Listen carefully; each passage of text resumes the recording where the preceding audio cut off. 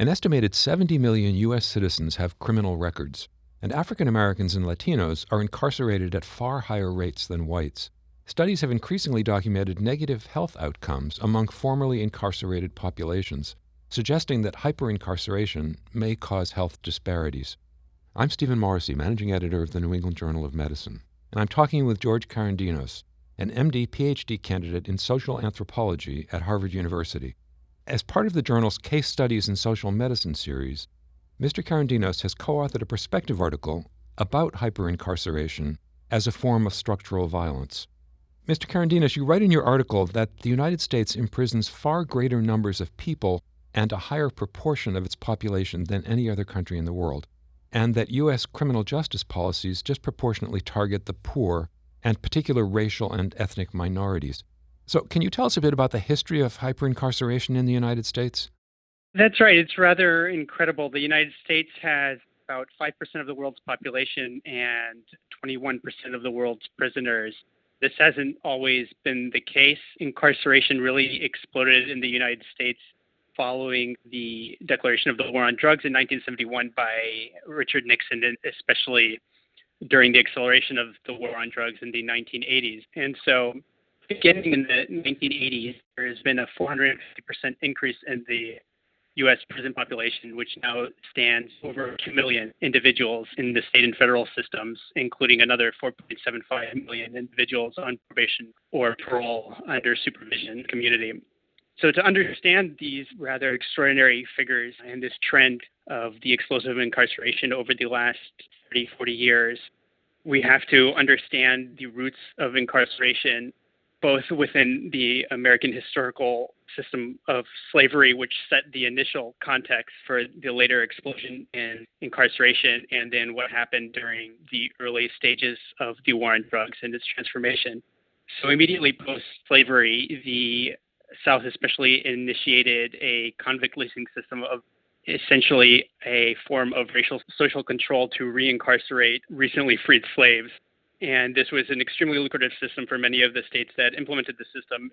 Prisons also emerged as a form of social control in the North as many African Americans began migrating to the North and encountered a situation of extreme poverty and exclusion from jobs, which has persisted in time in the urban inner city, like in the Philadelphia neighborhood in which our research was conducted.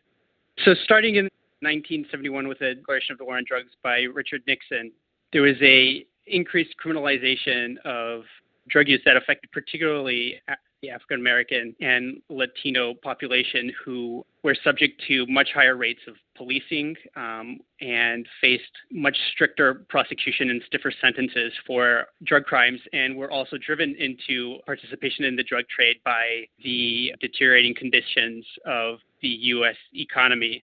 So you talk in your article about a formerly incarcerated man who has chronic back pain, diabetes, hypertension, and asthma. What factors contribute to that kind of poor health among people who've been incarcerated?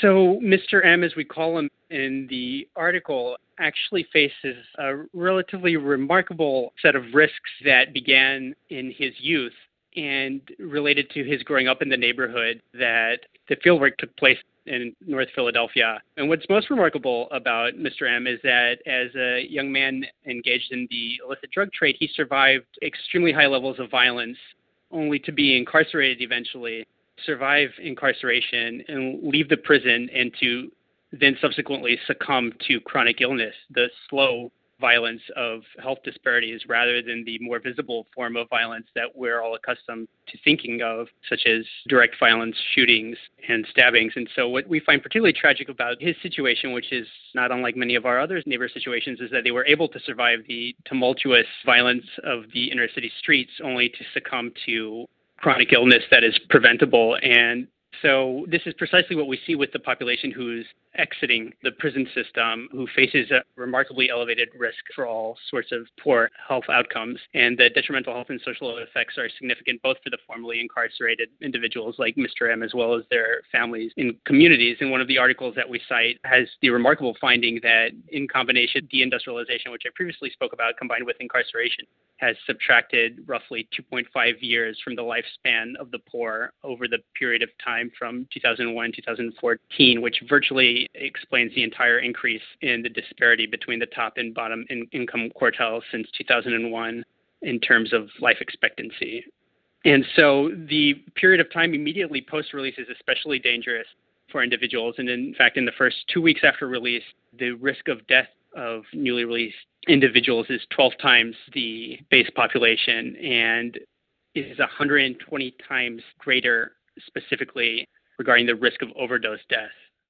If you look again at Mr. M, one of the reasons that he was uninsured and so couldn't financially cope with his health conditions is that his state had initially declined to expand Medicaid under the Affordable Care Act. So to flip that, has Medicaid expansion elsewhere had a measurable effect on access to care for people who've been incarcerated? Absolutely. The Medicaid expansion has had a huge direct impact on the formerly incarcerated by expanding the eligibility criteria. In fact, individuals leaving prison may face uninsurance rates up to 80% prior to expansion. And Medicaid expansion transformed this entirely. And for example, in Illinois, an estimated 95% of those now released from the Department of Corrections are eligible for Medicaid, when in the past almost none of them were. And so this is a radical change that represents a dramatic improvement of healthcare access for the formerly incarcerated. This was obviously not the case when Mr. M was released from prison in the early 2000s. And in fact, he suffered without insurance for over a decade because Medicaid didn't expand in Pennsylvania until a year after the ACA came into effect. And as we mentioned in the article, that alone accounts for a lot of the health problems that Mr. M faced. And so now, despite the fact that the Medicaid expansion has really improved access for formerly incarcerated individuals, there are still outstanding issues. For example, 14 states still have not adopted the expansion. Also, states may elect to suspend Medicaid once individuals are incarcerated, or can terminate Medicaid while they're incarcerated, which creates many obstacles to the reapplication and reinstitution of Medicaid upon release. And currently, 34 states either terminate or provide time limits for Medicaid suspension for those who are incarcerated. And then there's also the issue of making sure that Medicaid is back into effect, or that individuals who are not yet on Medicaid are enrolled for Medicaid on the way out of prison. But the ACA, and especially Medicaid expansion, has completely transformed the type of healthcare access that formerly incarcerated individuals may receive post-incarceration. So you also talk at that moment in your article about welcoming systems that can provide a bridge to community care after people come out of incarceration. How do those programs work, and how common are they around the country?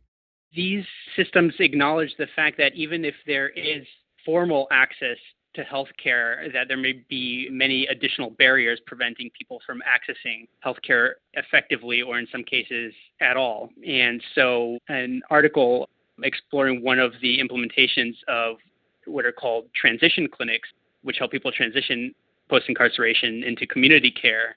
This article notes that even though 80% of released individuals have chronic medical conditions of one kind or another, only 15 to 25% of individuals report visiting a physician outside of the emergency department in the first year post-release.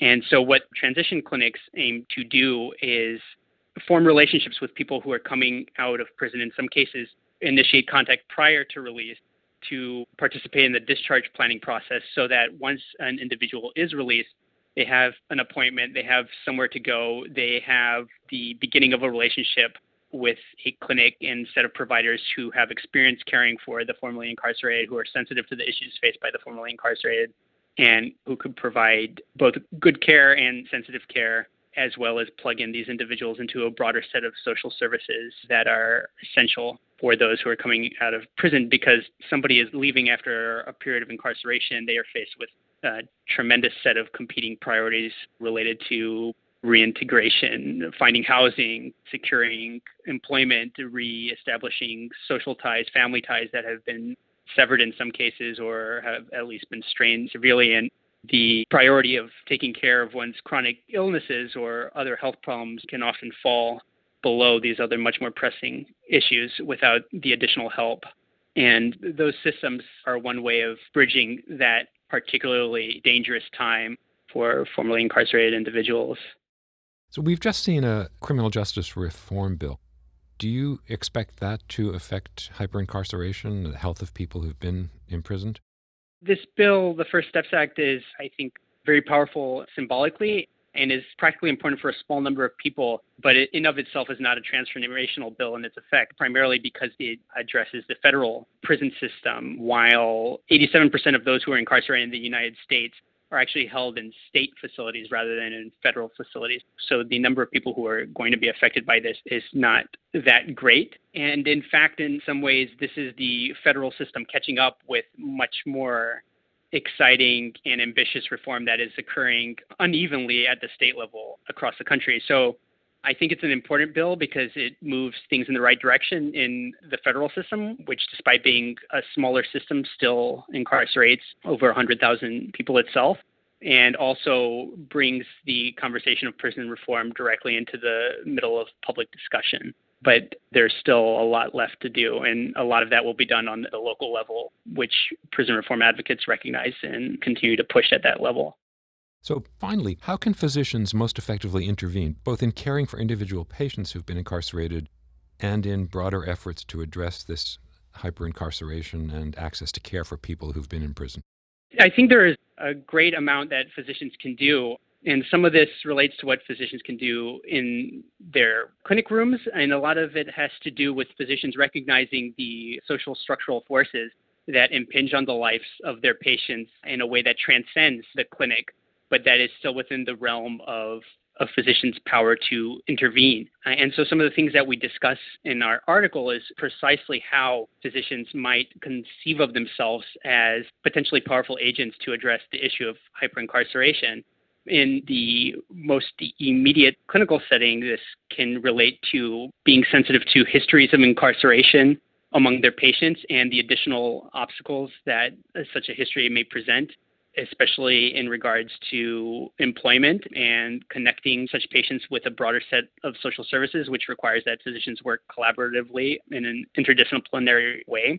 But beyond the clinic, physicians can recognize how powerful a voice they have within their institutions, which, as we note in our article, these healthcare institutions that physicians are connected to often are the largest employers in many states and represent a huge chunk of the U.S.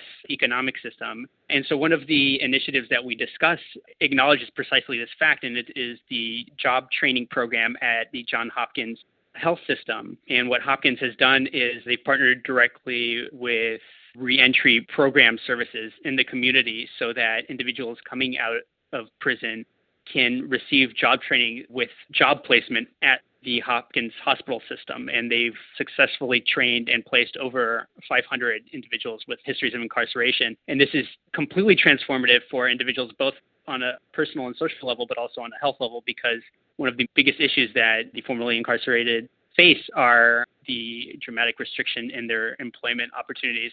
And for them to be excluded from the healthcare sector because of either local laws or institutional policy or other barriers to securing employment in the healthcare system represents a huge exclusion from one of the fastest growing sectors of the U.S. economy. So that's a particularly exciting initiative, and one that physicians and healthcare systems across the country can replicate and can receive help from Hopkins and from the foundations that have helped replicate the Hopkins initiative in a set of additional cities. And that could be a very powerful way for physicians to leverage their power within healthcare institutions, and also to call for the implementation of services that resemble the transitions clinic or the establishment of a transitions clinic in their neighborhood, which is something that physicians can take leadership over and work collaboratively with to establish these sorts of clinics. Thank you, Mr. Karandinos.